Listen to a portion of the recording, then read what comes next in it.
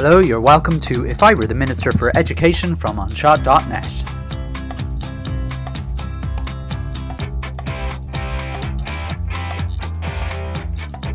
Live poetry reading. The framework plan for phased return of primary school education.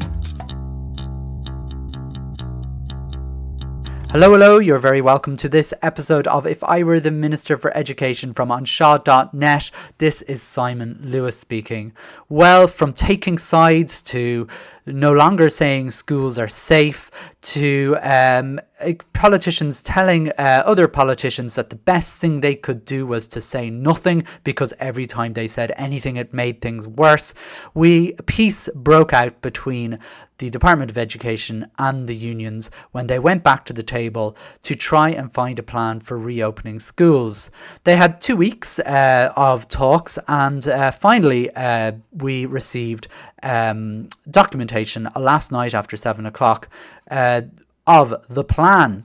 I'm in these, if you haven't listened to my live poetry readings, you'll be sorely disappointed if you're looking for poetry, although some people would find Department of Education circulars poetic in some way, though I'm not sure how.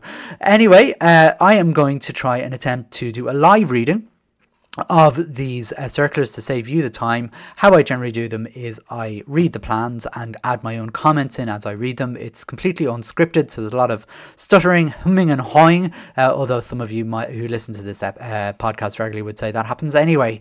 So let's have a look. There's 3 parts to the documents that were sent. There was a letter and 2 pages, 2 separate documents of appendices. I'll have a look through them now and well, let's get on with it. Generally, when I'm doing these live poetry readings, as I call them, I deliberately call them live poetry readings because in poetry you have, I suppose, a lot of imagery and a lot of sort of things that are said that mean something else, or things that aren't said, which is sometimes more important in poetry. And there ends my poetry lesson. But I generally take these circulars as with those general rules of poetry, because sometimes what isn't said is more important than what might be said, and I'm going to try and delve through those when I do that. So I'm going to start off with the letter. They did promise the letter would be released on Monday. It was released technically on Tuesday, but because it was released at 7 o'clock or 7:30 in the evening on the Tuesday, the 3rd of February, I don't know if it counts. I'm going to say that's 2 days late. But look, it is here, and let's see what it's like. The letter that came basically was fairly insubstantial. Nothing really to worry about. A couple of pages. It tells you what's going to be in it. And it basically says they're very happy that they are following their intensive engagement. So I'm expecting a lot now if there's intensive engagement and input from primary and special education partners. Now, I have to admit, when they have input from primary and special education partners, they don't actually mean straight up, they don't actually mean the people working in these sectors. They are talking to the unions, and that seems to where things went wrong the last time. They didn't actually speak to people on the ground. And just for the record, that continued for this. I know they took 2 weeks to do this. Now, I imagine the first week of that was they were basically kept apart because no one was very happy with each other. For those of you who don't know what went on before, Norma Foley and Josifa Madigan, I for whatever reason, decided that they would get schools reopened without consulting with anybody in the middle of the height of the pandemic, where it clearly was the most dangerous time to open anything. Never mind schools, and kept going on about but this mantra that schools are safe, and the thing was, I suppose the union, certainly the primary union, were playing along with it. And if we look back, there was a famous, I suppose now infamous episode of Primetime where the General Secretary of the INTO talked about how he was confident that schools would reopen. And then in order to do that, there would be a webinar from the HSC who would explain to these teachers who weren't going back to work, quote unquote, why schools were safe. The webinar happened, but before the webinar happened, thousands of teachers contacted the INTO, basically wondering what the heck they were doing and why they were agreeing with the fact that it clearly wasn't safe for people to be returning to school when there were 7,000-8,000 cases per day, as contact tracing had completely broken down, and so on and so forth. And an intervention was held by the CEC because they were receiving all these emails. And when all of a sudden the INTO decided, oh wait, actually we're not going to agree with the Department of Education that the schools are safe, and sort of did a U-turn, which actually put the Department of Education, or certainly the ministers, in a very awkward position. And rather than, I suppose, being political about it, or maybe they were being political about it, they decided to go on the offence, and effectively relations broke down between so many people. It actually was a very stressful time to be in education. Anyway, I would assume they took some time away from each other, as is often a good idea, and then came back to the table sometime, and God knows when that was. So anyway, they said they've had intensive engagement with the same people. They didn't bother contacting or speaking to people outside of that, so therefore people on the ground were not consulted. Anyway, it says opening the schools is a high priority for all partners. Indeed, it is a high priority for all schools. The letter goes on anyway to say there's a framework attached, and it's an interim arrangement as everyone works together to ensure that special schools and special classes can open safely. Now, this is a change from before. Children in mainstream classes, some children in mainstream classes were to come back to school on the 21st of January, but this seems to have been scrapped.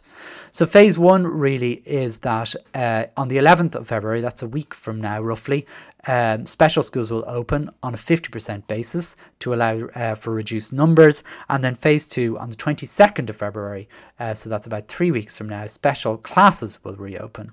And in order to support this, they have come up with four appendices. Framework document, Appendix 1. Appendix 2 is a Health Protection Surveillance Centre guidance on reopening schools, so I'll be interested in that. Appendix 3 is a summary of additions to COVID-19 response plan required. Now that's very interesting. I'll be very interested to see what extra stuff has been given to schools, because before all that, the only thing that we have been given is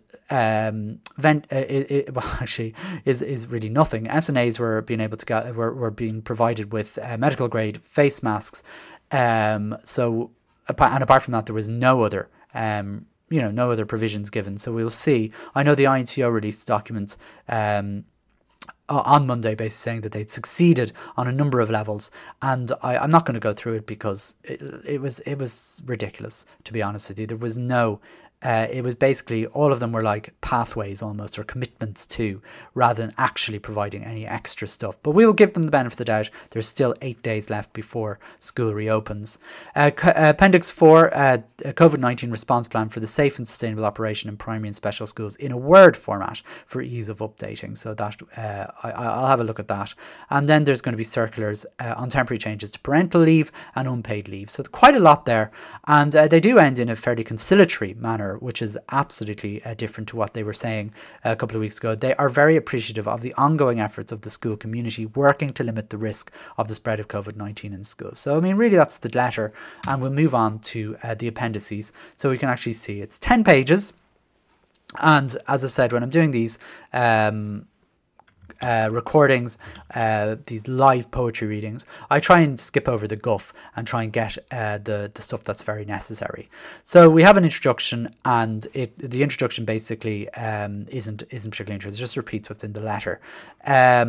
And it does say that there is a framework, and it goes through public health supports, messaging and risk mitigation measures, so we'll go through those. An interim model for special schools, including flexible provisions for management, staff and children. That's in phase 1, and then special classes in mainstream phase 2, and then the sequencing and time frame for reopening special schools. So again, I don't think there's anything new in that. So let's talk about the public health supports, messaging and risk mitigation measures for schools. So in terms of risk mitigation, because this will be the most important thing, because ultimately when we have very high cases in this country, which at the moment are still very, very high, we're over 1,000 cases per day still, and I'm not quite sure whether our contact tracing is fully up and running, but let's have a look and see.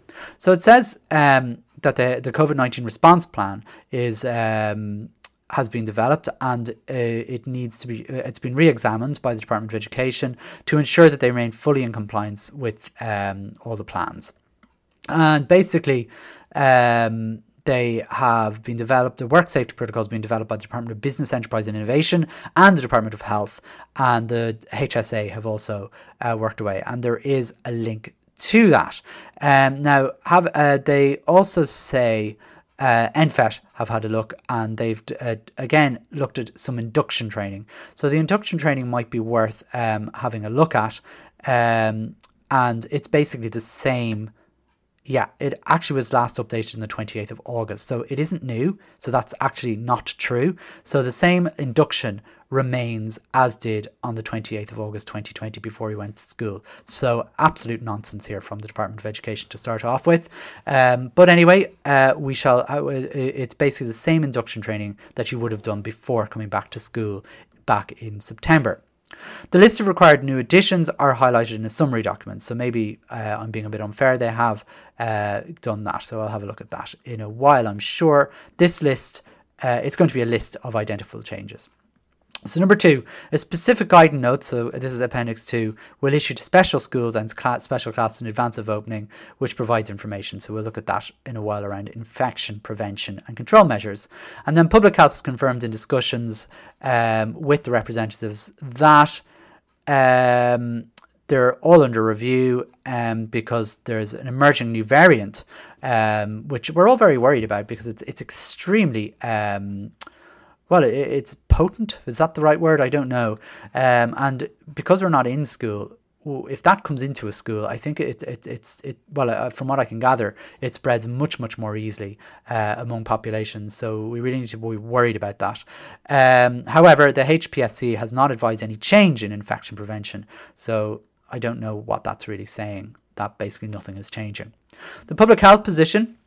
So the Deputy Chief Medical Officer at the Joint Oireachtas Committee on the 22nd of January clarified that a percentage of up to 5% of national total school population returning is an acceptable amount of movement in the population and will not have an adverse impact on community transmission rates. So they're going on with this ridiculous narrative. You know, they were going about schools are safe, schools are safe, schools are safe, but then they've moved that language to like the total school population, this kind of returning the movement in population, this idea that it's actually the movement of the population that's the problem, not actually when they're in the building. But anyway, Ronan Glynn says it's an acceptable level of risk, and this 5% total is again disingenuous. It's amazing. Like every time I look at a statistic these days, there used to be a time where you'd look at statistics and sort of almost accept them, and I mean you kind of, you know, that there's lies and damn statistics kind of saying, you know, is never rings true these days. It's amazing how every statistic that is released now is has to be questioned, because let's look at that 5% figure of the national total population returning to on-schools. The thing is, in a special school, that's 100% of their population moving, because if special schools are open, well, I mean, even if 100% is not fair. If they're doing 50% reopening, that's not 5% of their total school population. It's 50% of their school population every day. And when they fully reopen, it'll be 100% of the population every day. So it's not 5%. That's actually a lie. We also have the fact that when you look at special schools, in some cases, that won't be 5% of their total school population. In small schools with special classes, and there's quite a lot of very small schools for lots of reasons who have opened full classes for children with autism, that could be up to 20% of their school population, not 5%. It's only in very big schools where that 5% is actually true, and maybe a little less. So I think it's disingenuous to use those figures. In some cases, it will be at least 50% of the school population, and I think that's very, very important. It's been further reaffirmed by government that limiting reopening for children with special education is expected to take place in a phased way during February. Okay, that's fine. We know that. Weekly reports provided by the HSE on the results of this mass testing. Now, massive problem with this term mass testing, because mass testing hasn't been happening in schools, despite the fact that they're using it. It's actually a dangerous game to be saying that mass testing has been taking place in schools, and it wasn't taking place in schools. Mass testing would mean if there was a case in a classroom, everyone would be tested in that classroom, and that wasn't happening. And we know that all the way up until Christmas, that was not happening. I found it shocking that the Department of Education were using the term mass testing, but not only the Department of Education, stakeholders were also saying that mass testing was happening, and it wasn't. Normal testing was happening of close contacts, and the definition of close contacts did not change from August to December. Very, very small change happened maybe at the end of December, when if a child was to be tested, was being sent to be tested before I think the end of December, the siblings in that house could go to school, but they changed that all the household members would have to isolate, or in terms of schools, because of a massive outbreak in a particular school just before the holidays. Anyway, I will continue. So, weekly reporting provided by HSE on the results of testing, I'm not going to say mass testing, of close contacts in schools, consistently show low detection rates. And the reason for that was they were actually not defining close contacts. Nobody believes this was true. Nobody believes this was true. And it's actually very annoying that that's in the report. And it says basically that in the last report before the Christmas break for week 51, overall 2,852 cases tests were carried out on close contacts, and only 4% were detected. Now, 4% is very high, by the way. If you look at all the statistics of percentages, 4% is very, very high. It's if you look at restaurants and pubs and places like that, they're like 1% or 1.2%. 4% is four times higher. It's not like that's a positive thing that only 4%. If you look at if you look at households at the time, yes, that was very high. If you look at nursing homes, yes, that was very high. If you look at residential settings, they were kind of high. But like hospitals were at like less than 2% or around 2%. So again, we're double the spread. So these weren't like very low figures, which is interesting. So I find this point that they're still insisting that they were doing close contacts properly, first of all, and that they're actually doing mass testing at all is disingenuous and dangerous. And it's very annoying to see that they put both of those key points in, because nobody believes them. The final point from public health is clear public health messaging will continue, including the circulation broadcasting via social media and short videos focused on the need to protect schools by staying at home. Yeah, look, that's fine. I've nothing to say on that. So then we have information for parents. 3 points here. They're going to be making short videos. Parents of children will be asked to complete a declaration form. That's the only test. Now, what they're doing is effectively trusting that parents will not send their children to school who are ill. Now, it is really difficult for a parent of a child with additional needs to sometimes know whether their child is sick or not. Perhaps the child is not is non-verbal and can't express how they're feeling. It might just look a bit off, but aren't actually showing any symptoms or anything like that. How is a parent going to know? And this is where things get very dangerous here. That parents of children with additional needs need routine more than the reason for having children with additional needs back to school is because we children with additional needs need the routines of schools more so than anything, and they've been mostly have had the most detrimental effect. But if they are sick, sometimes it's going to be difficult to know that they're sick, and if they're sick with COVID-19, like, it has potentially really, really, really difficult situations for schools. And I don't know. I mean, I don't actually know if there's a solution to this, but it's a difficult one. And it says parent communication with the school should emphasise there's no congregation outside schools during this interim phase. It's not going to, I mean, fair enough. Look, that's fine. So on to school planning and compliance. So the details of the changes required to update schools in advance to the phase reopening is basically highlighted in the summary of additions. I can't wait to get to this summary of additions to COVID-19 response plan required by work safety protocol. They take into account updated protocols and blah, blah, blah. I like something exciting there. Funding is in place. So hopefully we'll have some funding. I'm sure that will be revealed later on. Any school who needs additional funding. Oh, sorry, so they're not actually giving any more funding. So they made a cut of 40%. Okay, fair enough. We weren't in for January. So let's say they were lucky, in inverted commas. But they're looking for appropriate PPE for SNAs and other staff. Any school who needs additional funding can get in touch with the department. I wonder what that would sound like, and how difficult that would be. But we'll find out. I mean, I'll be back to school in a couple of weeks' time, and I'll be finding out how difficult it will be to apply for this extra funding for additional PPE, as we are going to be needing, I suppose, isn't it, surgical grade PPE if what was said in the highlights is true. It's agreed that the LWR, so the lead worker representative, should make themselves available. So basically, if your lead worker representative isn't actually in school, they should be available. I don't know what that means. Does that mean remotely, on site? That's interesting. So if you're an LWR, because you are working for free on this, and you could be teaching a class at the time, how are you going to make yourself available? That's very confusing, very difficult to manage. But they've just put it in because they don't have to manage it, do they?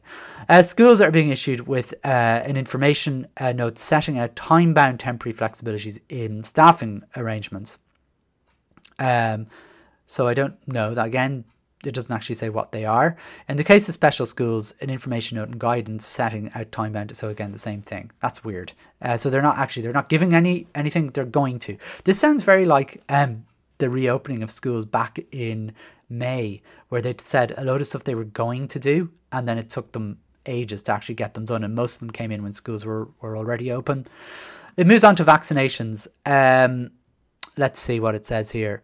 They have said that they've engaged with the Department of Health on the vaccination schedule, and they've confirmed that those essential to education are estimated at this time to be in the first 1/3 of the population captured by this. So here we go again with statistics. That's interesting. So they haven't actually said they've been upped in the priority list. They basically said they've confirmed that they're in the first 1/3 of the population, which doesn't actually say they've been bumped up the list at all. So that means they're in the first 33%. Now, if you can imagine anybody who is, I think there's 1 million people that come to schools, which is about 1/3 of the country, maybe about 20% of the country. So that's 20%. You've got all other adults. Yeah, I don't know if that's making a change. It's really difficult. So statistics, again, the lies and damn statistics. Have we moved up? It hasn't said we've moved up. So what it said then is the department further engaged. So they engaged, and they got that nonsense response. Basically, from what I can see, that's a statistical lie. They further engaged with the Department of Health, requesting the consideration is given to the school community as it's rolled out to accommodate frontline school staff, those working with SEND students, so at the earliest possible opportunity. So basically, they've just said no, you're not getting it. We're engaging. So this is again what we're going to do. Let's keep going. This is actually quite a verbose document, as in there's a lot not said. This is good poetry. A lot is not being said. So the school public health risk assessments, they've confirmed with public health that enhanced or augmented public health teams will be available. Now they've said that throughout the last few months. Now some people have reported positive that there has been a better service since September, and then since October when it was terrible, and then November was again that it keeps improving. So, I mean, I don't know. As some people have said, it's remained the same. Full contact tracing and bulk fast track testing within school settings will resume immediately. That's good. Bulk fast testing. We'll see what that sounds like. And the numbers to contact teams are still in use and available. So, okay. We can only believe them. Detailed data in transmission to COVID-19 will continue to be published. Now, again, because nobody believes it anymore, we'll probably all be looking to Martina Bro's data instead of this one, because that's more accurate. In all instances where COVID-19 is positively confirmed in a school-age child, in community testing, as part of close contact testing, public health are immediately notified. So again, nothing new there. It's the same thing, and it's a very long kind of thing. A principal may also notify HSE teams directly if they hear that there's a case. However, that's not necessary. I think it's very necessary because of what's been happening. They've also talked about antigen or PCR testing, and they're not recommending it. So there we go on that. PPE. Let's look. Because this is very important. So on the 7th of January, they've recommended surgical grade masks. That is true. The rumours are true for all SNAs, not teachers. So SNAs need to get surgical grade masks. Now, that's very interesting. And it's more interesting that the next sentence, this department is confirming this level of PPE should be provided to all special education teachers also. So that hasn't been confirmed. So again, SNAs are getting, despite the fact that they are working in the same rooms with the same children, with the same risks, teachers are not getting the same level of PPE as SNAs. That's crazy. I mean, fair play to Forza. You're obviously better negotiators. I just don't understand. Like, what do they think happens in these rooms? Anyway, certain staff working with children who require aerosol generation procedures will be provided with PPE in line with that. So I again, there's a link for that. And the department confirms that funding for all required PPE is being provided. It isn't. 40% was cut. We'll see. If they need extra, there's an email address. Masks and visors should be donned and doffed and disposed of, as demonstrated in the videos that were made ages ago. Donned and doffed. That's lovely. It's very that's very poetic. Anyway, temporary time-bound staffing arrangements. Okay, so they talked about this before. I didn't understand it.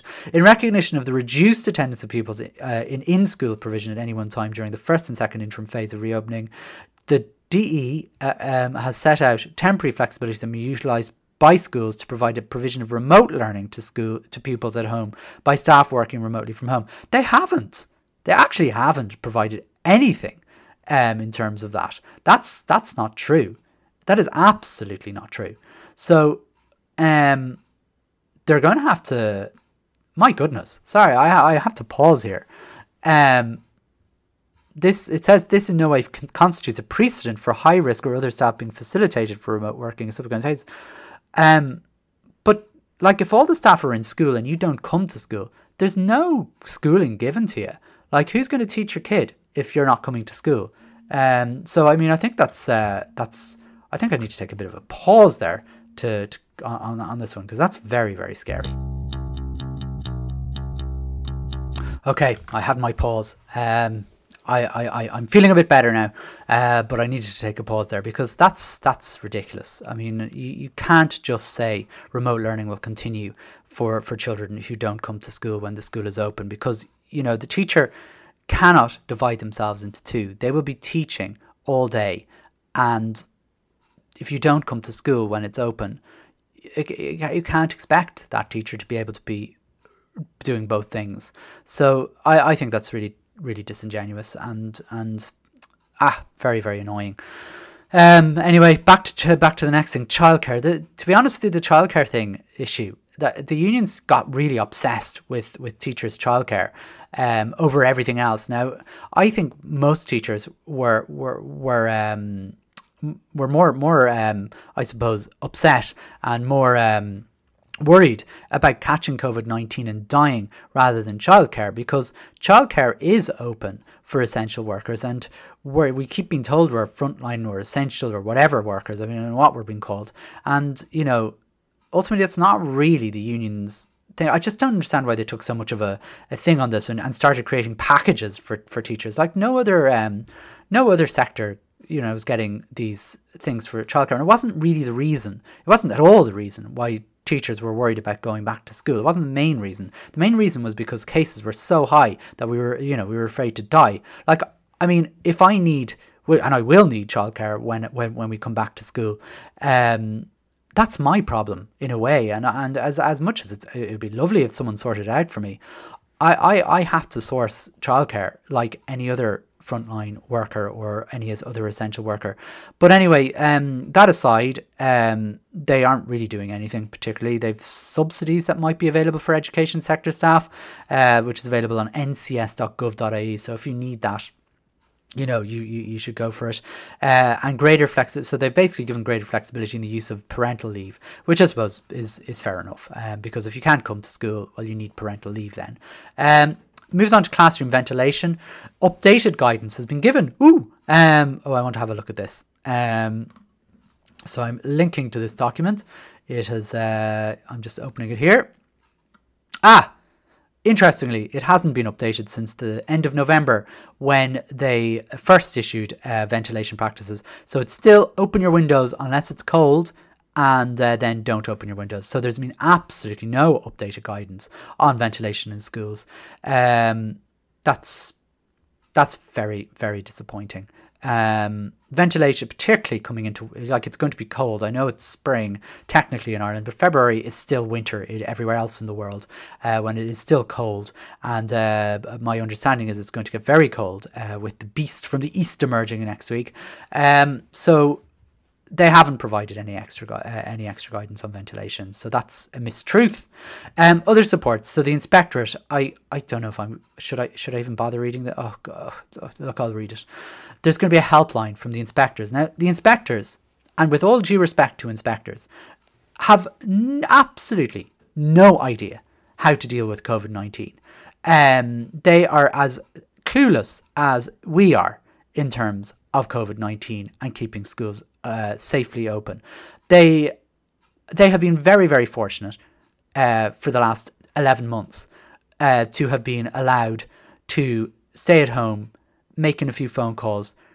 I don't know how all of them are. I can understand why they have to do some sort of oversight sort of stuff, but it's shocking that most of them weren't sent back to schools on a substitute panel as an emergency measure. And I don't know why it wasn't. I mean, I'm not one of these people who think, that'll show the inspectors, get them back down to earth. It's nothing to do with that. I don't think they need a land or anything like that. The inspectors are great. They're fantastic. They're experts in education. But their role was no longer needed during this lockdown. I mean, we don't need an inspectorate service during lockdown, in the same way as we don't need a lot of people on secondment at the moment on their services. And I think these people who were who were on secondment and really had very little to be doing, and the inspectorate, who in fairness have had very little to be doing, how they were not asked to redeploy onto substitute panels, I think was a crime. And I think the only reason they weren't is a slightly snobbish kind of thing, that it would be beneath them to be back into the classroom answering to a principal.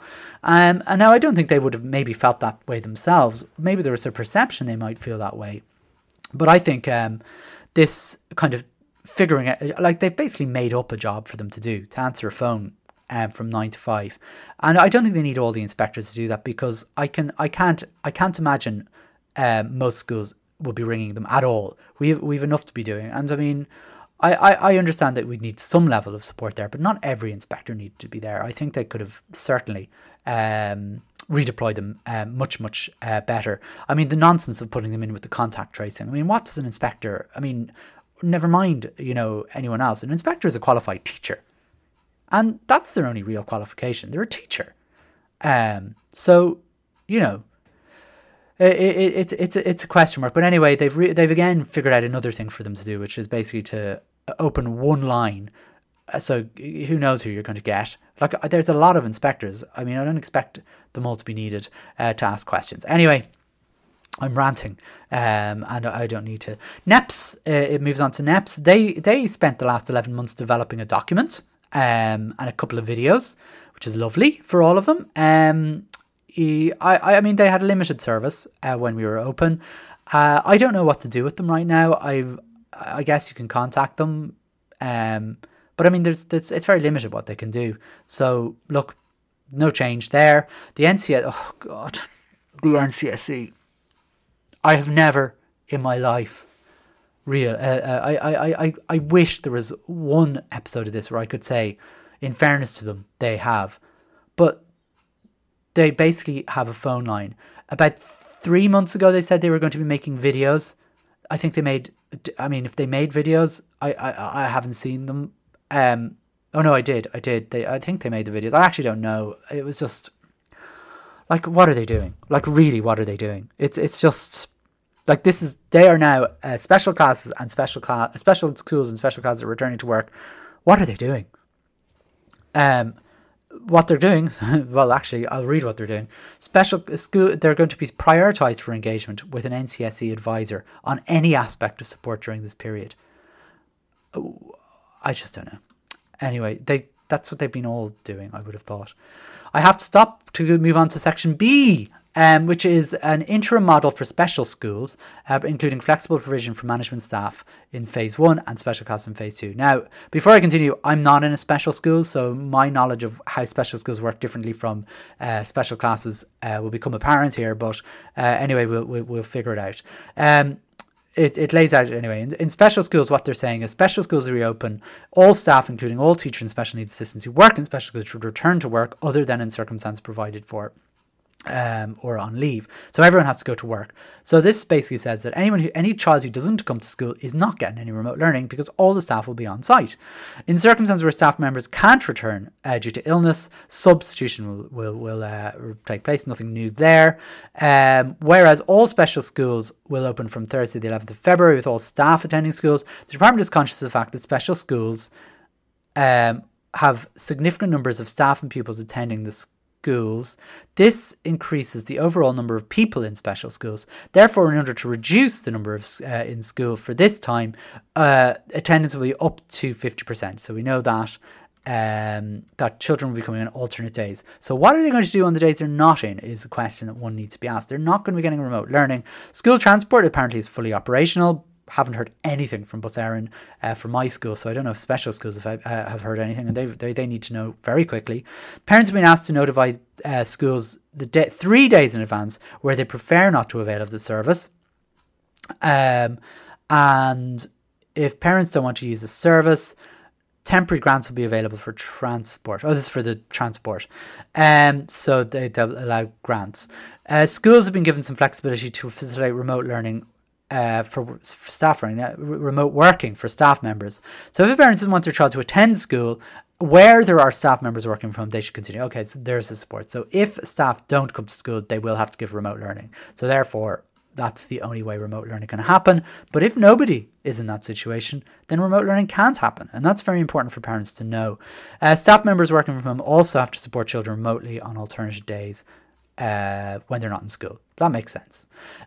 So those on flexible arrangements and improved leave can be substituted. Principals are being provided with contact details of principals and supply panels. If an issue arises, a school may only temporarily cease on-site provision with permission from public health, on the advice of public health, and with permission from the Department of Education. Yes, Claire Morris. School inspectors working with HSE school teams will be available to assist and advise principal teachers. Okay, so, again, that's no change. They should be. Why wouldn't they be? Phase 2, so I don't think there's anything different there, really. For special classes at primary, it's pretty much the same, except... actually, it's exactly the same, except we're starting on the 22nd of February, so I'm not going to read through all those again. It's exactly the same. And then we move on to the sequencing, and that basically tells you the dates that you're starting. 11th of February for special schools, and special classes the 22nd of February. That is all the guidance in that appendix. Moving on to Appendix 2, it's the Health Protection Surveillance Centre Guidance and Reopening of Schools. So this is a document. It's, again, 10 pages long. I just want to see how long I've been talking. 38 minutes. So I've been talking for quite a long time and commenting for quite a long time. I'm going to go through it. I don't think I'll take as long on it because I think all we need to know is what's different in these in this response plan to what would be different from previous response plans. So they're just a bit of fluff at the beginning. All schools will have to update their plans. So we're being reminded again, training manuals, schools, nothing there really of much interest. Control measures, paying particular attention, nothing again. So let's so on to page 2. Physical distancing may not be practical, so heightened awareness. So we're asking parents to have heightened awareness of signs, symptoms, or changes which could suggest COVID-19. So they're actually asking parents, really, can you, I know you were being careful before, but you will be more careful. It reminds you of the Simpsons episode when Homer was transferred. I think he was transferred to a different company, and he had 3 guys working under him, and basically they were working away, and Homer was to increase productivity, and he basically said he said, could you work harder? And the 3 guys says, oh, absolutely. And they just started typing faster. Like, they didn't actually make any difference whatsoever. So hand hygiene, nothing different there. Help them with hand hygiene. Equipment, it should be cleaned. Nothing different. Actually, nothing different whatsoever. That's exactly the same advice that we had before around equipment. Specific, so nothing different again in terms of equipment. And again, nothing. So it goes on to say, I'm just looking here, around SNAs and close contact and mitigation measures. Again, no change whatsoever to those. It basically says, again, just have the same thing, really. Be more cautious or something. I don't know. To say additional care needs. So basically carry on. Some work by the SNAs is similar performed by healthcare workers, and it's not possible to maintain distance. So the difference between healthcare workers and SNAs is healthcare workers have been vaccinated, SNAs haven't. And it really, nothing new again. So we move on to transmission. It basically talks about the virus and how it transfers, which hasn't changed really since back. Virus on surfaces easily removed with common household cleaning products. So again, nothing different there. The duration of it, again, nothing new. The practical measures for harm reduction, and they say there's the following are ways that you can do that. So reducing the risk of introduction of COVID-19 in the educational settings. Basically, school staff should be familiar with the main symptoms, nothing different there. Pupils and their parents and guardians and families should be informed of the main symptoms. Again, nothing has changed there. School staff as well as pupils, parents and guardians should be aware they shouldn't attend school, nothing different there. School staff as well as pupils and the parents and guardians and families should be aware of the general advice. Again, nothing new. Limiting the number of people coming into the school. Again, they're not limiting the numbers coming into special classes. Staff should be alert for any signs of illnesses. Nothing new there. So again, so far we're on to page 5. The middle of page 5, and there's absolutely nothing different here whatsoever. What to do if the virus actually gets into the educational setting? Absolutely no differences there. Reducing the mixing between groups, nothing new whatsoever. It's exactly the same advice, talking about pods. Nothing new there whatsoever. Promoting key behaviours, absolutely nothing new there. So, I'm just looking at all these sort of things that are absolutely nothing new. It's, again, hand sanitizer. PPE that are used. PPE can be used. All children with additional care needs are not required if they're under 13 years of age. So again, nothing new. If they're over 13, they should wear it if they can. In this context, the specific use of face covering should become routine for SNA. So again, nothing new. A surgical mask. That's the only new thing. So basically now it should be a surgical mask. That needs provided. So that means schools will now have to provide surgical masks rather than medical grade masks to SNAs. Again, nothing for teachers. And then it has this line, I love this line, donned and doffed. Mask and visor should be donned and doffed and disposed of as demonstrated in the videos. Again, nothing new. Gloves and aprons should not be used. So just that's very interesting. Number 8, again, no change. anything around bodily fluids or blood, so that means, oral fluids, so spitting, feces, poo and urine, wee, use of gloves and disposable aprons is appropriate. So again, they are appropriate to be used. Hand hygiene should be performed, so again, donning and doffing, before donning their gloves. Providing care for splashing of bloody fluid requires a visor as well in front of eyes. So nothing new. The only new word in there is surgical grade rather than medical grade. And then it goes on about cleaning, nothing new whatsoever. Isolation, nothing new whatsoever. And reducing the impact of COVID-19, absolutely nothing new there. So that's everything up to page 9. There's nothing new. Nothing new whatsoever.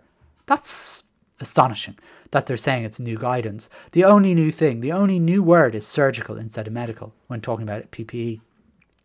On page 10, they have links, which are, again, none of which have been, I'm just looking just in case I'm wrong, almost all of which were not updated since October, bar one, which was the 7th of January, which is the guidance for schools regarding special needs assistance, supporting children and young people with additional care needs in the context. And I remember looking at that and there was nothing really new in it either.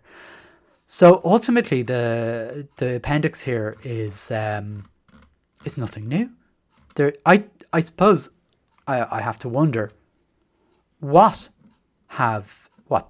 have they been doing for 2 weeks? But anyway, we'll move on to Appendix 3. There's another document here, and it's a summary of addition to COVID-19 response plans required by work safety protocol. It is 3 pages long, if you want to take a break and come back. But effectively, there isn't much new, really. There's a procedure for returning to work and the Appendix 6 checklist. That's the same as before. Section 5, infection prevention for control measures to prevent the introduction, exactly the same as they were before. Hand hygiene, absolutely not the same before. Physical distancing. Now, ventilation hasn't changed since before the holidays, so it's still crack a window open unless it's cold. Section 8, dealing with suspected case, same. Staff duties, absolutely the same as before. The employment assistant wellbeing program is still the same. The return to work form is pretty much the same, slightly reworded, they say, but again, no change particularly. Again, no change to Appendix 6 for any of this. The checklist for dealing with suspected cases is the same, and the checklist for cleaning is exactly the same. So Appendix 3 has nothing new whatsoever. They've basically reprinted the 53-page document of the response plan for operational thing. There's nothing new. There's absolutely nothing new, and I'm not going to go through the 53 pages because it was 53 pages before, and everything in it is exactly the same. So ultimately, this reopening of schools for special classes and special schools, I don't know what they were doing for 2 weeks.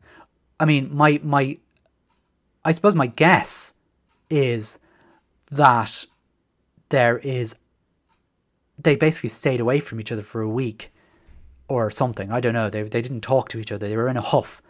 And then they decided to talk to each other and they didn't do anything. Like, there's nothing new. I mean, for all the victories they purport to have had, the only victory, the only actual tangible victory is rather than having medical grade PPE, SNAs will have surgical grade PPE. I mean, that is a lot of paper for very little. The rest of it is just like, making up statistics that sound good, but when you delve into them, they're no different. I have to say, after reading it, I'm not very reassured. Except, I mean, let's look at some of the things. They've given time to schools to get ready, but they haven't given anything extra in terms of supports.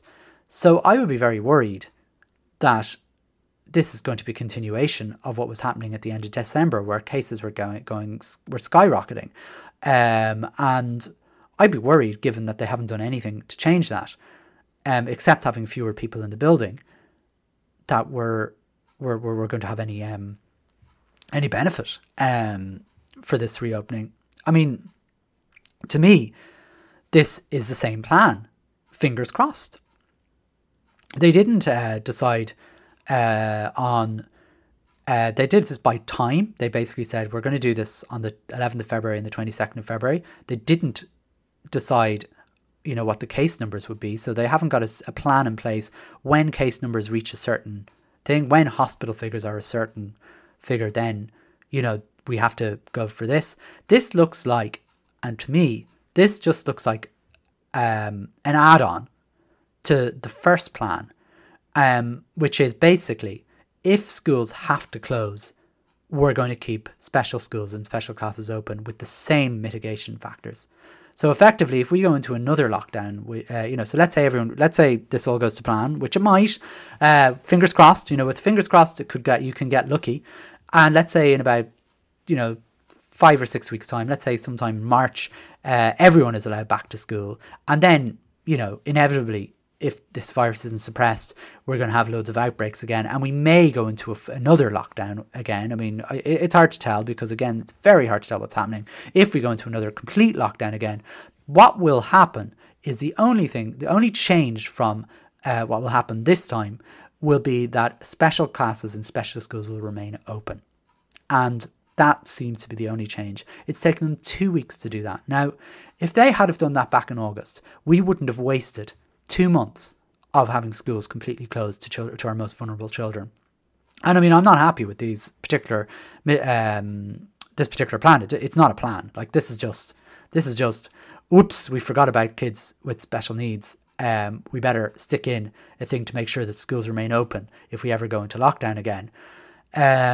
And maybe, they effectively, this to me is an admission that they didn't plan properly, and they should have had this as part of their plans back in August, like other countries do. I mean, the nonsense of a few weeks ago where they're saying we're the only country in Europe that doesn't have our special classes open.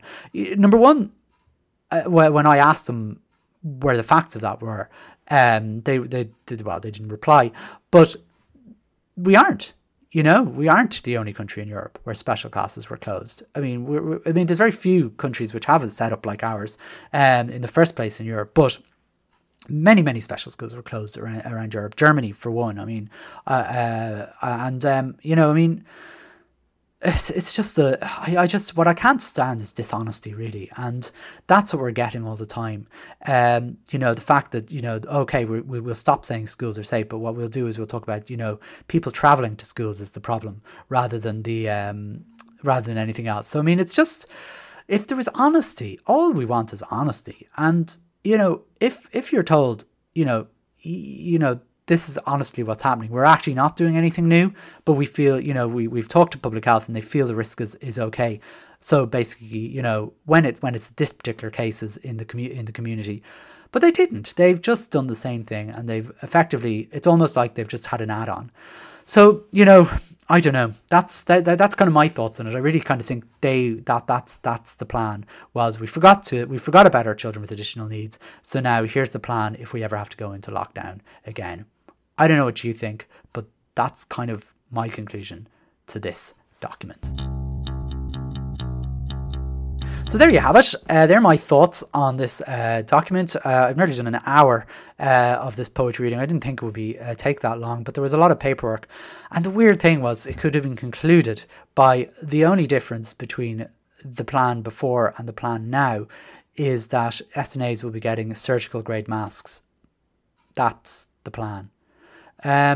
So there we go. Anyway, look, I don't know. I usually say if you've enjoyed this podcast, but again, as always, my podcasts lately have not been enjoyable to listen to.